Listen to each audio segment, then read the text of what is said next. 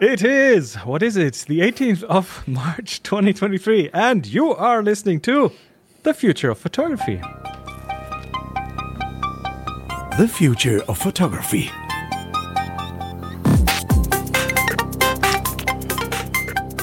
Yeah, I'm all confused because this is not our usual time of recording. Hey, Adrian and Jeremiah, how are you? Tired.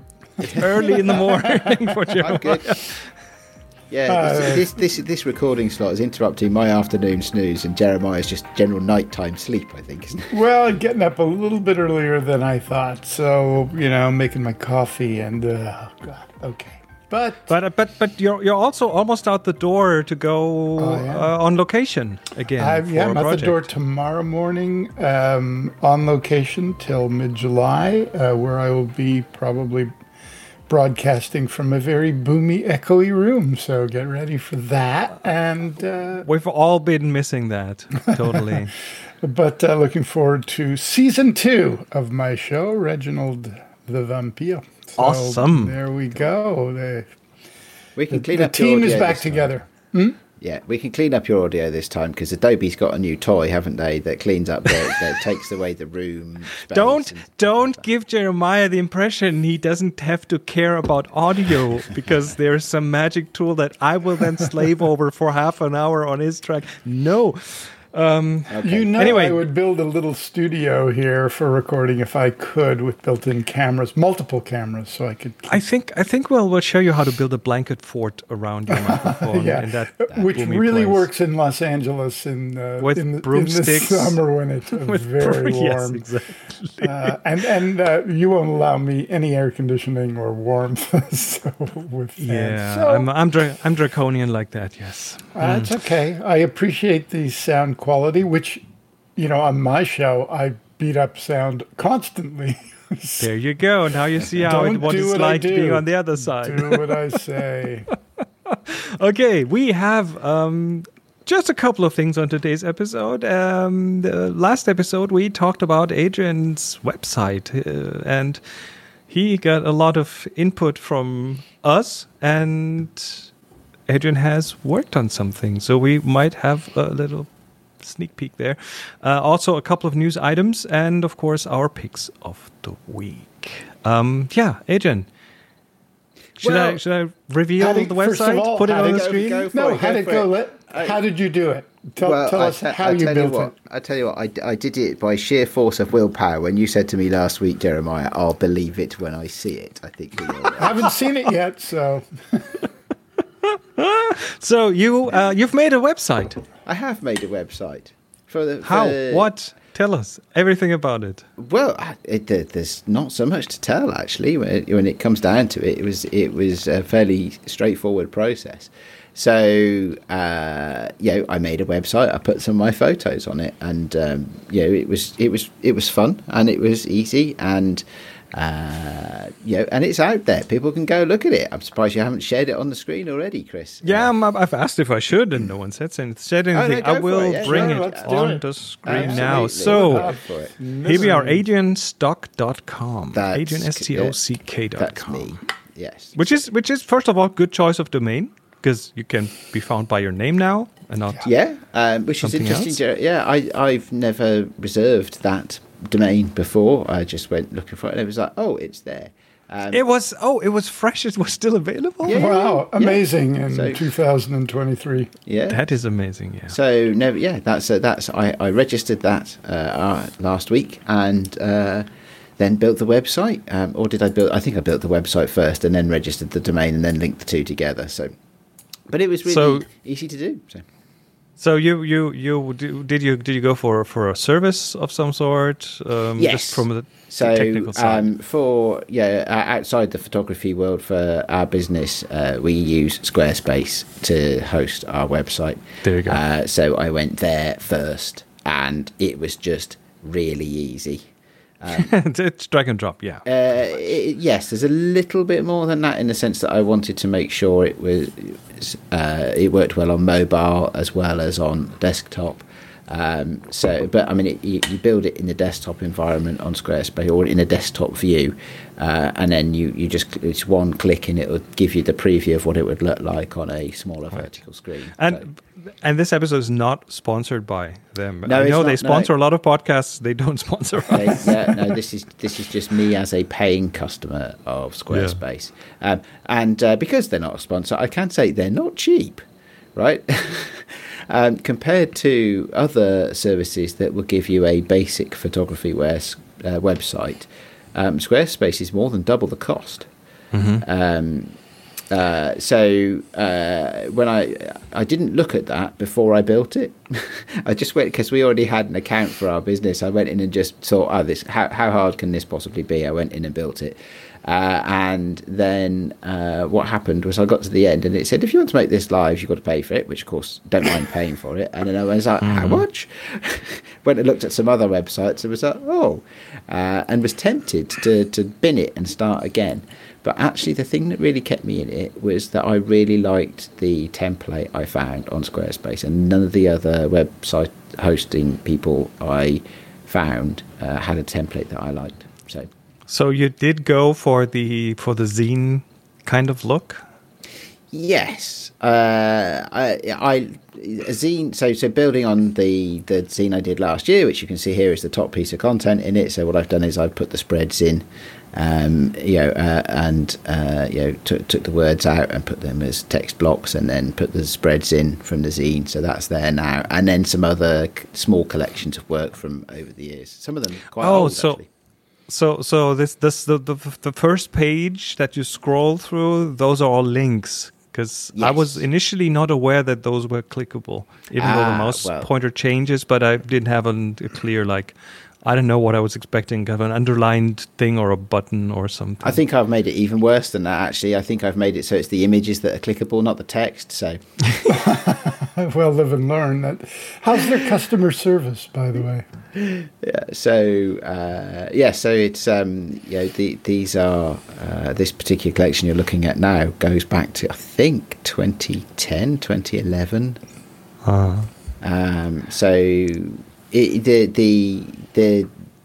The technical side of this, we're building it, was very, very easy. I mean, you pick a template that has based upon the graphic design, essentially, of that template.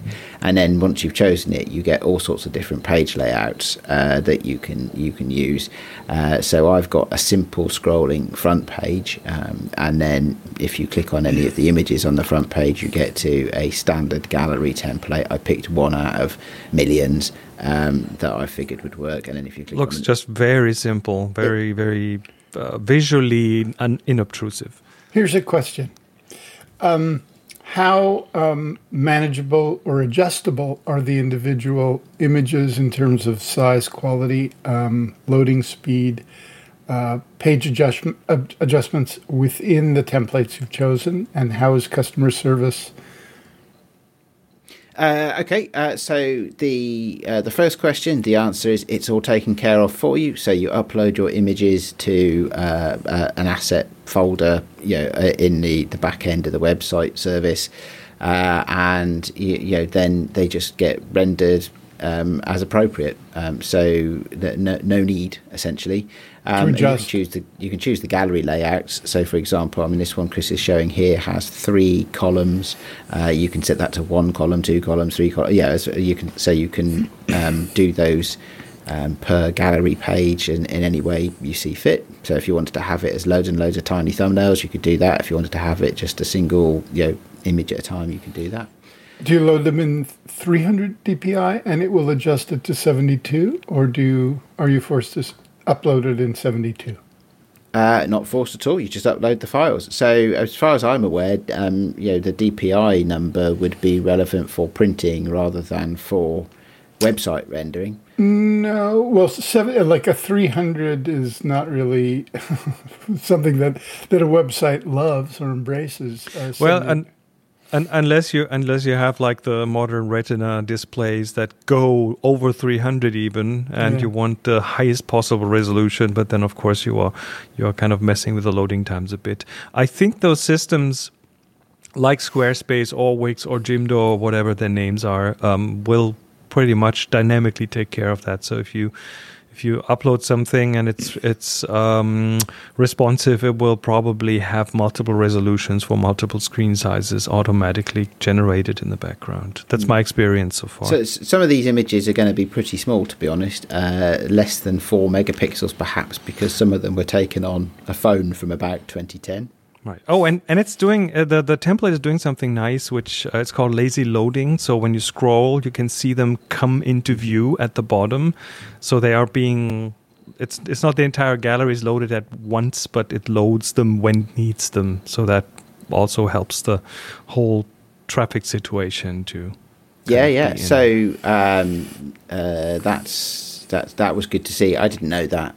The real answer to your question, Jeremiah, is I haven't had any problems at all, and building it was really easy.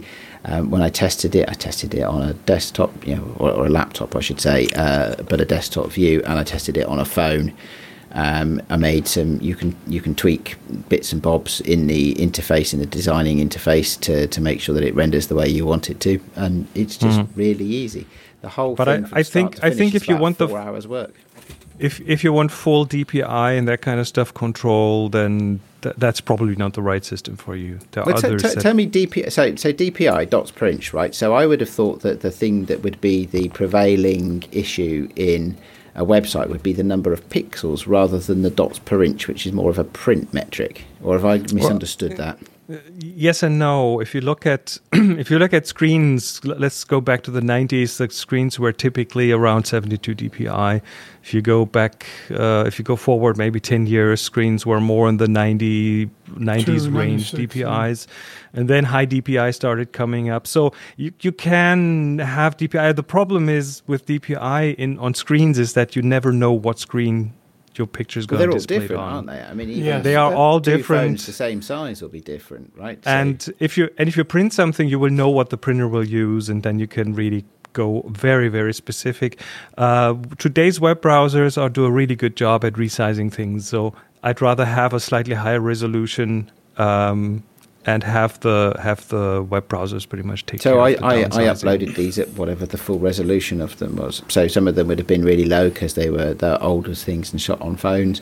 Some of them are modern and are probably around 16 megapixels or something like that. I don't think I had anything that would have been any bigger than that in terms of file size. On my website, I'm pretty well forced to keep things, for loading speeds and whatnot, certainly under 600K per image. At 72, they load really well and they look pretty good. When I print, obviously, that same image would be 300 totally different, and 25 to 50 megapixels, and they look good too. So it's a very, very tricky business. Also, you don't know are you looking at something on your phone with a cellular network that is dodgy, or are you looking at a high-speed, really kind of fat pipe fiber optic on a great screen? But even there, those services, those big systems, they will take a lot of that complexity out for you because there are now ways in CSS pretty much, if you dig really deep, there are ways to determine the screen size and then serve one out of several different resolution images depending on the size. So this is all being done for you in the background. Yeah, most of them do the adoption into mobile, whether it's iPad or iPhone, to look their best. That's the thing you pay for. That's why you pay so much for these things. There's stuff that I know relates to slightly deeper CSS tags that are simply offered as part of the user interface in Squarespace. So things like the image that returns for social sharing. So when you share a website link on a social media platform or something like that, and it brings a little image with it, that's actually a CSS tag in the real engineering world. But in the abstracted world where you've got an interface like Squarespace to build in, that's just upload your thing here, and that's what it does, and so it's all taken care of for you. So as Chris says, maybe that's where the money goes, the magic. That's why people have flocked to these platforms, because they you don't really need to know a lot, and they still work quite well. And all those Yeah. people who are charging money to build websites. Oh, you know, when I Robot? started with the web in the 90s, I use a text editor to write my website, so Yeah. it's very different. Yeah, I mean, these days. my first ever business, my first ever startup that I did in 2001, I had a friend who was a graphic designer, and he built all the websites and stuff like that. It was all sorts of that stuff. But of course, these days it's Plug and play. a lot of it is.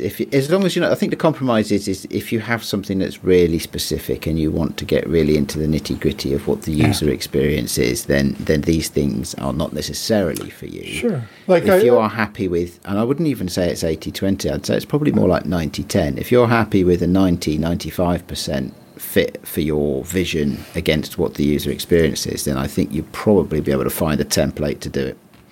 Sure, I know that on the sites that I use, you can adjust it so you can have wild gardens within it. You can give people or clients, if that's the case, access to certain folios. They can download a PDF of the thumbnails or even the images. You can give them permission to actually download the files if they want. So there's adjustable aspects even within the site of how the interface will work with people who are more than just observing. All right. So now that you made your website, is that it, or is that just like A template ongoing- of a template. So an ongoing thing now? So that's an interesting point, isn't it? I don't think I have a clear answer. I'd like to use it to give me some momentum to produce more bodies of work. So from that point of view, it's serving a good purpose, and I intend to do stuff with it. I don't intend it to be static for the next 10 years. So that's something. It gives me a reason to go back and edit stuff. So, for example, last Sunday I went out and I met a few friends. There was only 4 of us in London, and we had a day of walking around the city, with our cameras, occasionally stopping for coffee, later on in the afternoon stopping for drinks, and we had a really, really nice day out. And I shot 350, 400 photos across the course of the day. And often I would leave those. I'd look at them. I'd probably favourite a few, but then, okay, yeah, great, no problem. I'll come back to them at some point in the future, and then, could be years. Now I'm thinking to myself, actually, I should probably go through those a bit better. Do a bit of a cull. Get down to 15 to 20 or so that I think might form a bit of a gallery, and maybe that could go on my website. I'd do some editing perhaps as well. Who knows? It's often I just mark things with potential, right, and then say, they're there, and I'll come back to them at some unspecified time for unspecified project in the future. I have an idea and something I throw out to you guys. If I've never used Squarespace, but it seems very simple to use. So, for example, if you went out and shot a subject, and by subject I mean it could be a downtown landscape, it could be, like in my case, the canals that I photographed daily during the pandemic lockdown when I was just walking every day, photographing the same environments, different lenses, different cameras, pinholes, just always reinterpreting the reality. Just taking that body of work and throwing it up on a website and calling the website by the subject name for obvious reasons. So somebody searching, right? So your SEO would be linked completely to the website and the subject of the website and the subject of the pictures, so that anybody going, Venice Canals would immediately go not to my website, but to that website. I think the SEO of it all is adjustable, and is the SEO, is that something that is integrated into the back end of the process within? Oh, it is for sure. Yeah. So you're suggesting stuff in. You're suggesting individual domains per album? Yeah.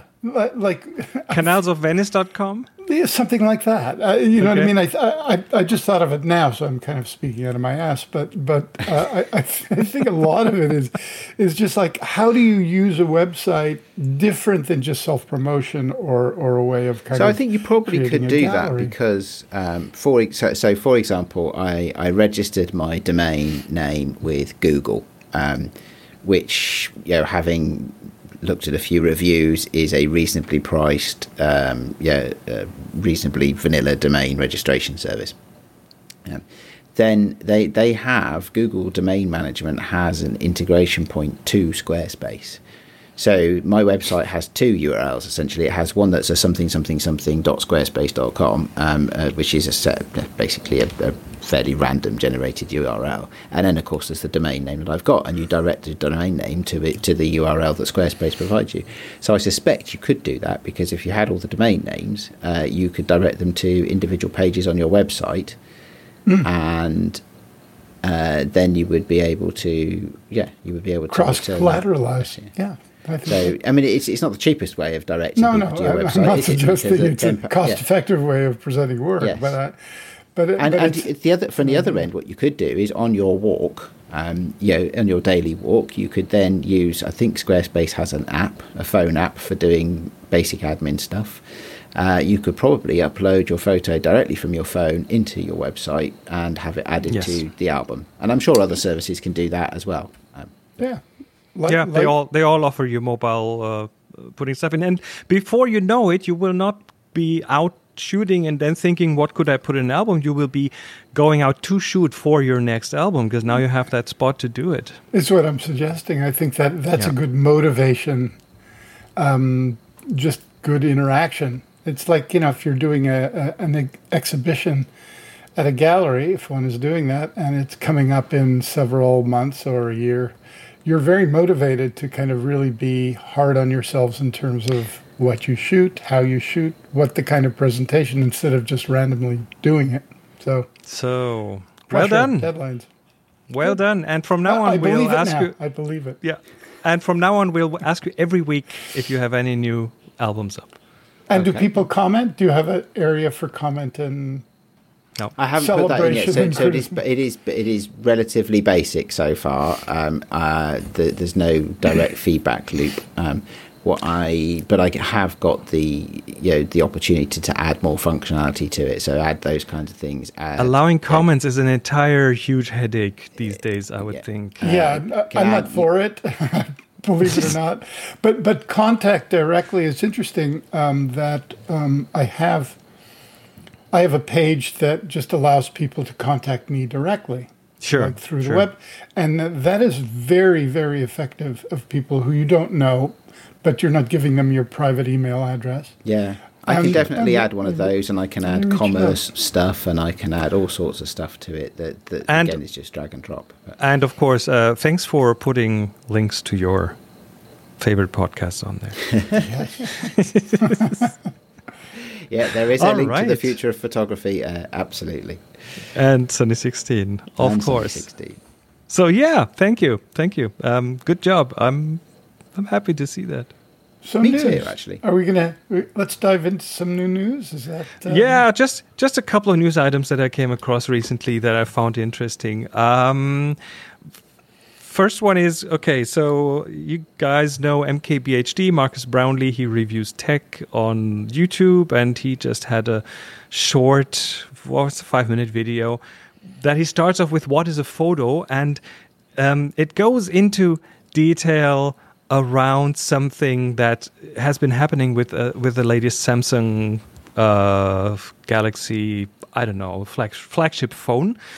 And he explains a bit about photos, and then he goes into a thing that has recently been happening with smartphones that have like these extreme zoom capabilities, and that is shooting pictures of the moon. And a while ago, I think, who was that? Huawei, I think, had this capability in their smartphone, like 100x zoom or 1000x zoom or whatever. And you would point it at the moon, and then it would magically have a well lit, good, not overexposed, sharp, very detailed, yes, detailed image of the moon. And there was a lot of rumors: is that AI replacing the photo, and isn't it? And Marcus Brownlee had a video out a while ago where it's like, I think that's debunked. I think they're really doing that, because they can recognize, so there's AI in there, they can recognize the moon, and then they can drop the exposure, they can lock in the stabilizer and get it to work somehow. But now a new experiment has come up, and that's with the latest flagship by Samsung. And what they did is, someone on Reddit tried this, and Marcus Brownlee reproduced that, is what you do is you take this flagship phone that has that capability, and you put a picture of the moon on a screen all the way across the room, right? So there's a black screen with a picture of the moon. That picture of the moon, you blur that. So you make it a kind of a picture of the moon, but a very blurred one with no detail whatsoever. And then you point that smartphone from all the way across the room. So it kind of thinks, oh, that's the moon, because it recognizes it. It's bright on black. It's in the distance, and it does its magic, and it produces a sharp, detailed picture of the moon. Who would have guessed? Surely And that is surely you could do that test just by taking a picture of the real moon in airplane mode.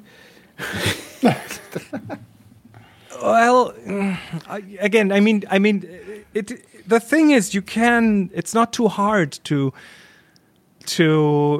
swap that out, because the moon always shows us the same face, with slight variations, and with I don't know. Sometimes the moon is a bit smaller and bigger, but in general, you could probably do that. And it seems there is at least some weird enhancement going on there, and there are something weird is happening there, and it points very strongly towards the AI generating detail in which way ever.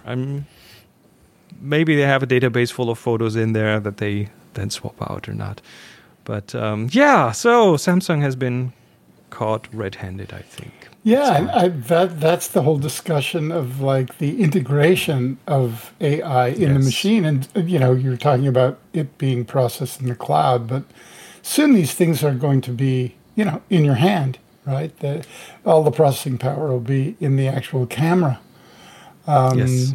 You can load these models well within a small, chip. And, whether it's to clean up skin, replace eye color, change leaf color, all of those things are fairly basic. And I think we'll see in the next generation of cameras, if not phones, the ability to do that, at will. And that's... Go ahead.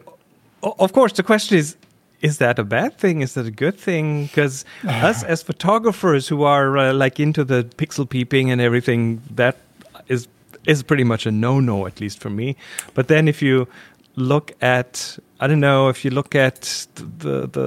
smile on the face of someone who has never been able to take a good picture of the moon and has always envied those people with the long lenses and the big gear, and then all of a sudden their smartphone can do this. Well, that's a runway to the obvious question: what is a photograph, or is a photograph a capture of reality? And right. One could argue until one's blue in the face that a black and white shot of a gorgeous landscape, like even the classics of Weston or Ansel Adams, et cetera, Salgado, are they capturing reality? I mean, we look at them, we think, wow, I believe that's real. But in fact, black and white is the most abstract of capture. And it's just, we embrace the history of photography and are able to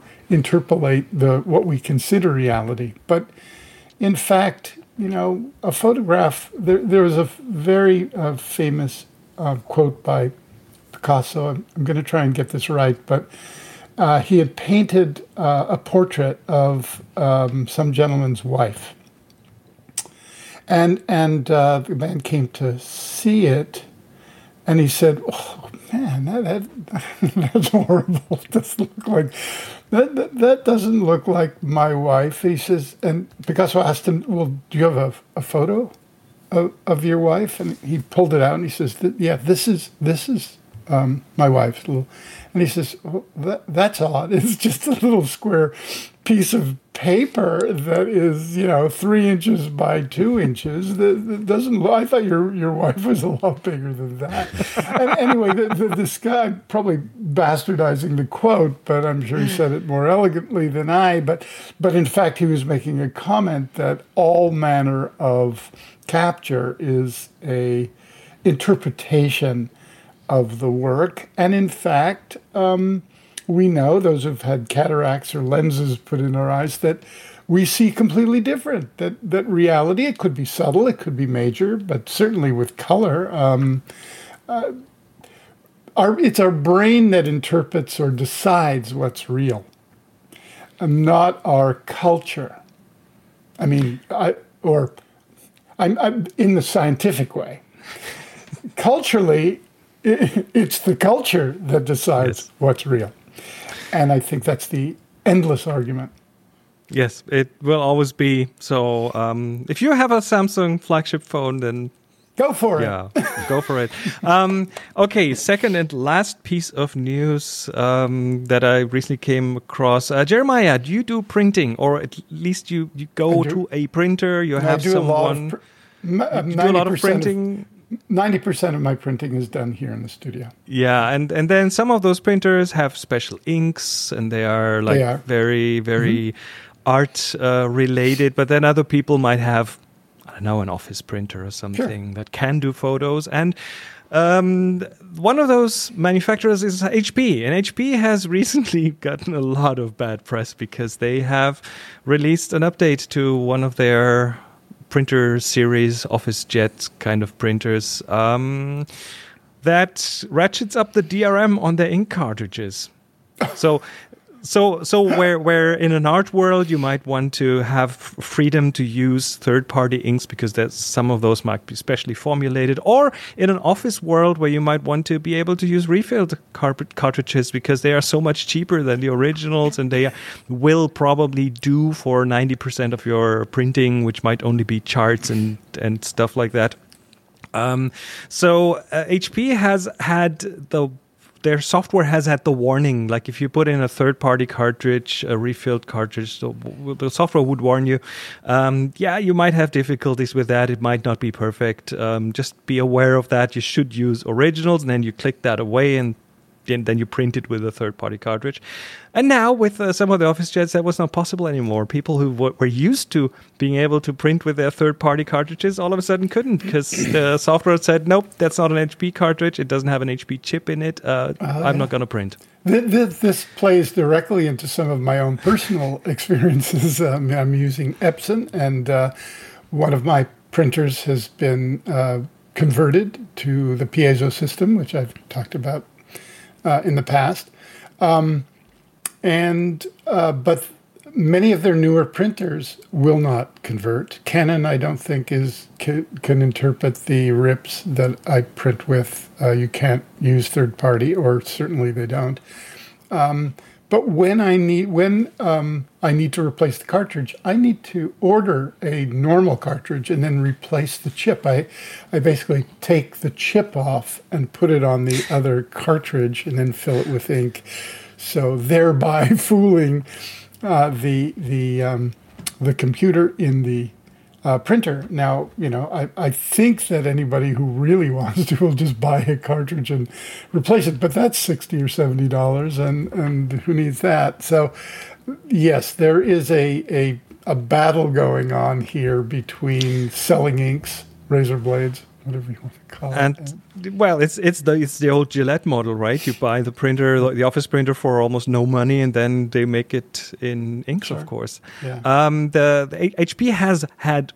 I mean, this has created such an outcry that they have now walk that back slightly. They write that after a sustained public outcry, HP has said it will release an optional firmware update that will remove the DRM sometime in the next 2 weeks. And then they said a small number of customers have been affected. Very marketing, right? A small number of customers have been affected, and they stressed that it would continue to deploy similar security features in the future. So this is just a temporary thing, and they call it a security feature because, of course, it'll.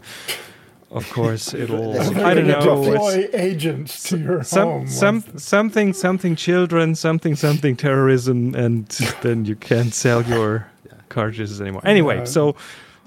Yeah, I think that. Yeah. I mean, now, by the way, ink from printer manufacturers, the branded ink is more expensive than gold. It's more expensive. It's very expensive. And literally that by weight. Yes, I have.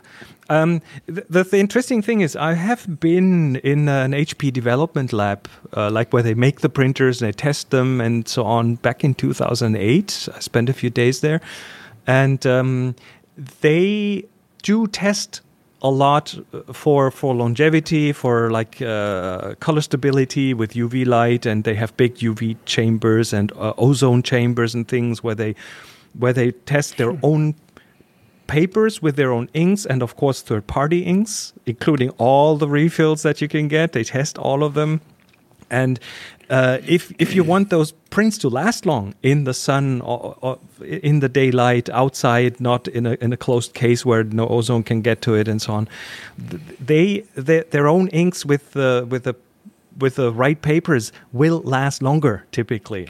Sure, I've seen that in action. Yeah. So if you want archival quality and that kind of stuff, absolutely go for the originals with the recommended papers. But if you want something that lasts for a week or 5 weeks or a month and doesn't really matter if it bleaches out slightly, then hey, third-party stuff is. So if I print my son a script so that he can go to rehearsals for his show, sure. I pretty much most weeks only half the script comes back. I don't know who's archiving bits of Patrick's scripts, but possibly the bin men. But yeah, I think what we're talking about here is, for me, it's 1% of 1% of 1%, right? Who would really value that? And I think, for me, I'm against this, not because I'm against copyright controls and things like that, but I think actually if there's a premium product with a premium price, they should be able to justify it based upon the quality of the product and let supply and demand play a role in it, right? Not choke off. In the European Union, that would be called anti-competitive, I suspect. Yes. Well, last time I was in China, I remember reading the China Daily that some factory had just been closed down and the owner arrested. They were making, I think HP or Canon cartridges, looked identical with extremely cheap inks that were just, water and color basically, but had been doing it for years and years and years and years. And we're talking about millions and millions of dollars and shipped all over the world. And he was brought to trial, and they wanted to make an example of him. The Americans were putting some pressure on them in terms of violations, etc. And they did. They fined him $300. You know what I mean? And the factory opened a few weeks later with a different brand. But part of it is, it's the buyer beware. You have to know what you want, like Chris said. If you only want to print something, a sheaf of paper, etc., for a show, though, may I recommend Scriptation, another podcast for iPad use of exactly that. But it's really up to the user to research the use of inks, what they need, and how they function on the individual paper. Because same thing, you can have great inks on bad paper and you're out of business. Or great inks on great paper with bad imagery. So it's up to you. All right. So after these refreshing news, let's go on to our picks of the week. We have all brought something, and I'm really sure we are not getting any money from Squarespace, but Adrian. No, we're not. No, I'm paying. I'm paying money. So this is my pick of the week. For all the reasons that we discussed earlier. Really, I found it easy to use. I don't build website. I built one website for our business about 8-9 years ago, and it's just left. It was just there because we needed a placeholder. I haven't done anything with it, and I went back to it, and I it was reasonably easy to use. There was help on hand. Jeremiah, actually, I didn't answer your question earlier on about service. They have 24-hour people-oriented service. They have chatbots. They have well-documented service manuals. They have communities of users and stuff like that. So I just find it really easy. So it's my pick of the week because it was really easy, and if anybody out there is concerned about how hard it might be to build a website, you could substitute probably any of the other services for Squarespace, but that would be my pick of the week just because it's the one I used. Very good. Jeremiah, you brought us a website and a photo. You first. Me first. Okay, you want to end the show. Okay. I've brought us a little walk down into photography history, actually into the start of the photography. So let me try to get this together. And this is about a video by Vox. I love these. There's a little photography series there, and one is about the first faked photograph. If you go back into the history of photography, in 1939, pretty much Louis Daguerre invented photography. 1839. But also in 1839, Hippolyte Bayard also invented photography. That guy was a government employee. He gained very little recognition for inventing photography because Daguerre's good friend was the boss of the Academy of Sciences in Paris, in France. So, see, in England, it wasn't Daguerre at all. It was Fox Talbot. He invented photography. I know. Who invented photography in Germany? Well, I don't know. But the thing is, in France at least, Bayard asked the boss of the Academy of Sciences to present his invention. The boss of the Academy of Sciences told him, yeah, you can do this after Mr. Daguerre presented his. And as a result, Daguerre's process pretty much took off and gained fame, and he received a state pension. And at the same time, Bayard's work was pretty much overshadowed and never really happened. And then Bayard protested by creating a series of selfies, and not just that, of suicide photos. So he faked his own suicide in a photo. And on the back of the photo, he wrote, several photos, by the way. On the back of the photo, he wrote, "The corpse which you see here is that of Monsieur Bayard, inventor of the process that you have just been shown. As far as I know, his indefatigable experimenter, he has been occupied for about 3 years with his discovery. The government, which has been only too generous to Monsieur Daguerre, said it can do nothing for Monsieur Bayard, and the poor wretch has drowned himself. Oh, the vagaries of human life." So, of course, he didn't. He faked it, and pretty much gave everyone, including the French government, the middle finger this way. And he kept doing photography for like 45 years after that. So he didn't really die, but he was probably legitimately one of the early, if not the first, photography artist who used it for art, because he set things up. He created pictures, including selfies, even back in 1839. So cool. So speaking of fake photography, I put this up on our shared site as well as in the notes. I have no idea what it'll translate here. This photo? Yes. This is the latest in fake photography. I made this week. Or should I say I captured it this week? You had if I can make a guess here, I would say Mid-Journey version 5, the latest Mid-Journey. And you know how I can tell? Because she has the right amount of fingers on her hand. Yes. That is absolutely the telltale. Yeah. It's getting much better. But I point this out for the absolute astonishment. Now, taking it one step further, I made a Lightflex print using Ilford. What is a Lightflex print? Lightflex, there are not many machines. One exists here with a printer I used to use who printed all my Ciberchromes. Really, really high-end, very, very advanced printer. The LightJet is a large machine. Generally, you load the paper in the dark. It exposes your file using lasers. Then the paper is taken out and developed in standard photographic chemicals and then dried. It's continuous tone. And it's indistinguishable. It is a silver print.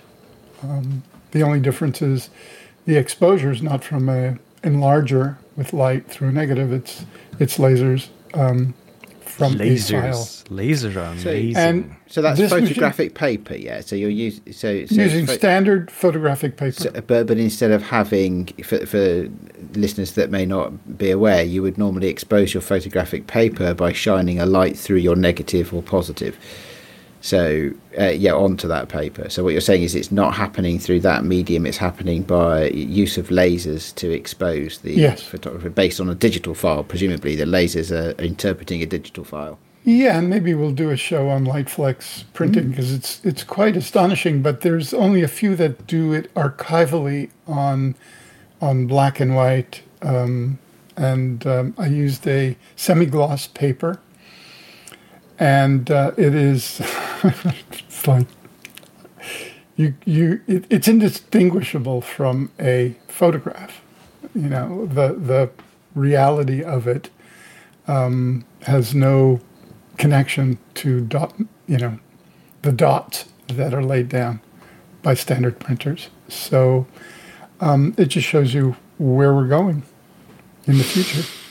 And GPT-4 is out, but we're not going to talk about that. I don't know. We'll let it talk about itself. Yes, it'll soon do. All right. And I did bring a little a kind of a magazine. Yeah, a magazine that I really love. I find it one of the best photo magazines out there. It's a digital magazine. It's a moderately priced subscription. But it is so good and so interesting, and they explore every corner of photography from the most traditional to the most advanced. And you know, they do reach out to photographers, and they pull in interesting people. I had an article in it. That's how I discovered it. I mean, they kind of hit me on the old webs, and they did a beautiful job. But I just love the way they organize it and monthly themes. So it's highly recommended. Very good. So links to all these things will be in the show notes, of course. And photography. What is a photo? And do we really care about a Samsung phone faking the moon when Jeremiah can just create a person with the right amount of fingers out of thin air? Well, I am tempted to go and fake a photograph of the moon and put it on my new website. Yeah. Go do that. Make it a project. The fake moon landing by Adrian Stock. Fake moon landing. Oh, okay. All right. Yeah, do the whole thing. Cardboard and aluminum foil and everything. Didn't somebody do that about 50 years or so ago? Probably. We'll be back next week with more photography. And until then, everyone, go to thefuturephotography.com. Take care. And bye-bye. Okay, bye-bye.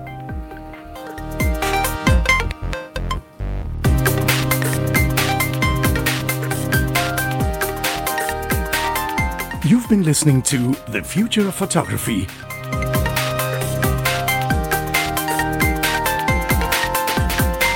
Subscribe to the show wherever you get your other podcasts. Find the show notes and more information at thefutureofphotography.com.